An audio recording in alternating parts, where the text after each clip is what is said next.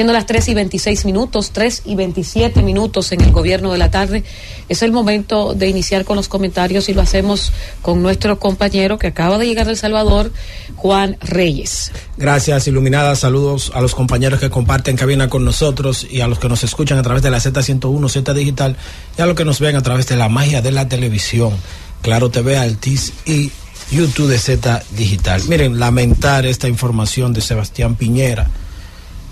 Pude compartir en múltiples ocasiones. Nuestro primer encuentro se dio a eso del 2012-2013, invitado por el diputado en ese momento, Hito Bisonó, del Partido Reformista Social Cristiano, hoy ministro de Industria y Comercio.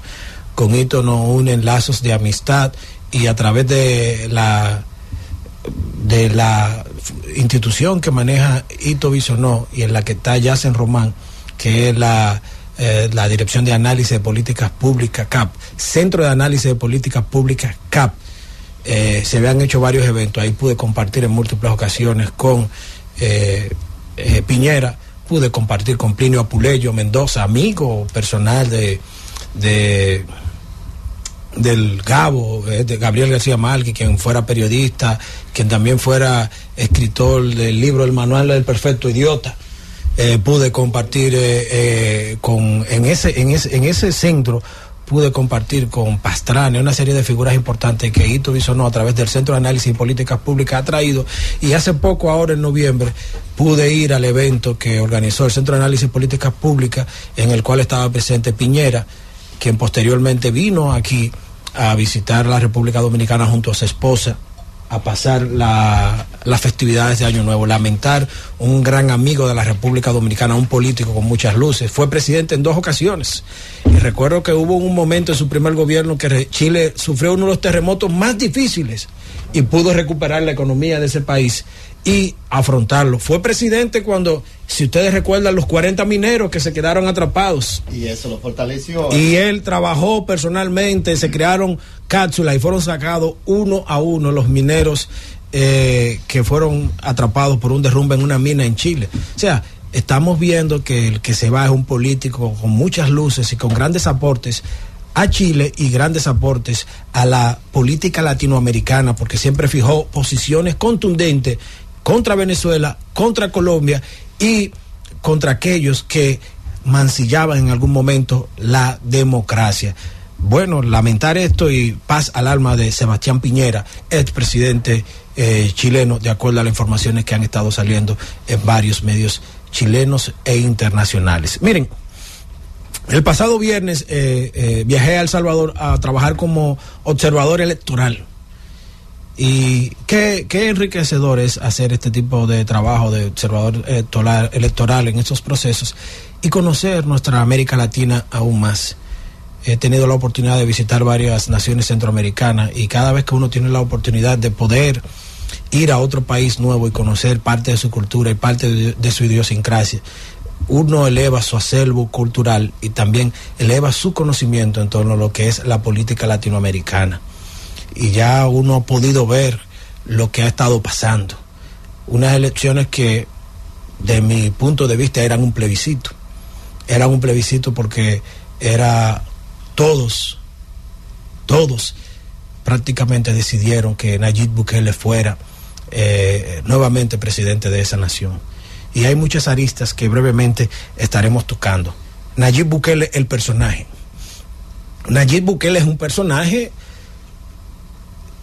muy profundo de analizar, porque hay que decirlo, si buscamos la formación, el tipo es bachiller, dejó la universidad, señores.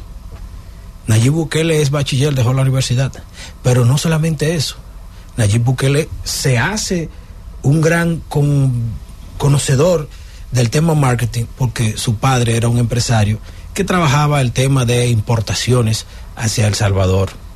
Llegó a ser alcalde de San Salvador y a través del marketing de ser alcalde de San Salvador fue creador del partido Nuevas Ideas que preside su hermano. El hermano de Nayib Bukele es el presidente del partido Nuevas Ideas y Nayib Bukele había sido alcalde por el partido Frente Farabundo Martí, que es el FMLN, un partido tradicional con visión de izquierda, y Arena, que es visión de derecha. Y aquí se han dado un fenómeno importante. La derecha y la izquierda fracasaron en la lucha contra la delincuencia y la lucha contra la seguridad en El Salvador.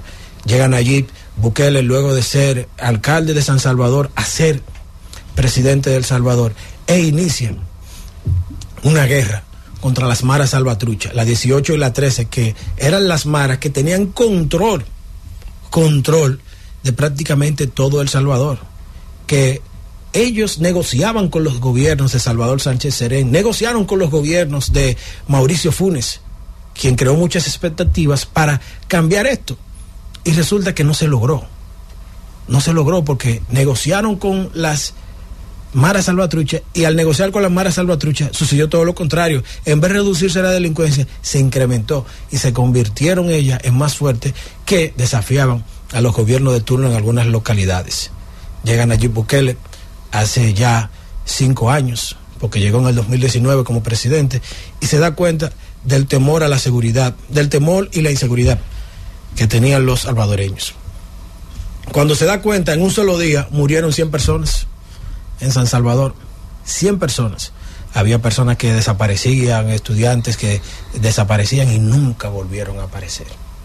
Y aquí yo quiero decirle, ¿es perdurable en el tiempo la política pública de seguridad de Nayib Bukele? Digo, si es política pública, cosa que no creo que lo es. Es una decisión de un presidente de enfrentar a toda costa la delincuencia, pero ¿a qué costo? Es cierto y reconocemos como bueno y válido el éxito de la seguridad de ese país y la tranquilidad de su gente que hoy puede salir a las calles, pero ¿ustedes saben qué le está costando? La institucionalidad, porque no es una política definida que pueda permanecer en el tiempo. Hoy es cierto que hay muchas personas detenidas en San Salvador o en El Salvador, pero sin que le pasen un proceso, obviando el debido proceso.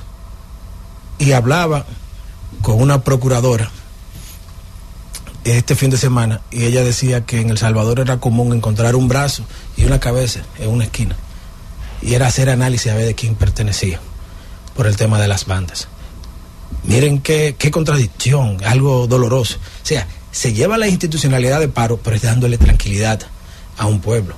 Y aquí uno quiere llamarle la atención a los políticos, fortalezcamos las instituciones para que no haya que llegar al extremo de tener que vulnerar la institucionalidad, la constitucionalidad, para poder hacer prevalecer la tranquilidad y la igualdad de la gente. Esto no es sostenible en el tiempo.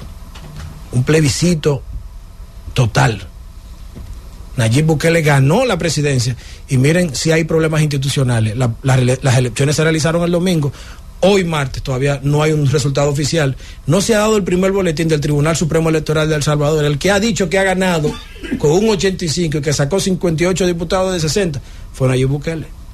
Miren si eso es institucionalidad, y ya hay presidentes y gobiernos que lo han estado felicitando. ¿Ven el riesgo de la institucionalidad? Ese es la diferenciación que yo quiero hacerle.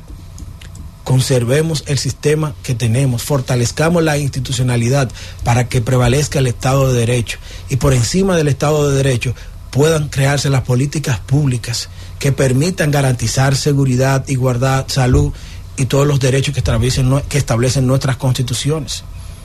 Ahí falló la izquierda, ahí falló la derecha, y el extremo yo no descarto que falle, porque lo está haciendo en base de llevarse de paro la institucionalidad. Miles de presos sin ningún proceso. No hay un proceso realizado a ningún preso. Y eso no es sostenible en el tiempo. Eso no es sostenible en el tiempo. Por eso es que uno aquí llama siempre a la clase política a preservar a los partidos, a cuidar sus actuaciones, a cuidar las formas, porque el fondo siempre será lo mismo, para poder hacer prevalecer la institucionalidad.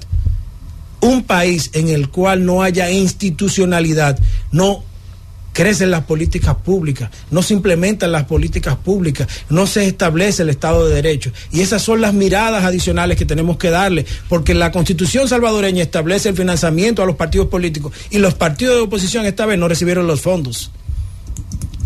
para ir a un proceso político. O sea, es muy bien Bukele, la figura que gana, que controla la seguridad, que mantiene a raya a los delincuentes, pero a costa de la institucionalidad. Y ahora, con todo el poder del mundo, podrá nombrar procuradores de derecho, procurador, ministerio público, jueces supremos, a su antojo. Y es lo que hay que verificar. Ojalá que haya un fortalecimiento institucional en nuestra América Latina para que no se tenga que llegar a una figura o a un hombre para solucionar los problemas que a través de políticas públicas son la mejor forma de poderlo solucionar, haciendo prevalecer el Estado de Derecho, garantizando el derecho, garantizando seguridad, pero sobre todo garantizando la paz y la convivencia pacífica de un país. Porque de lo contrario, cuando no existe institucionalidad y no existe política pública, cualquier cosa puede pasar o cualquier cosa podrá llamarse ese espacio, pero no será democracia ni institucionalidad. Francis, vámonos. El gobierno de la tarde.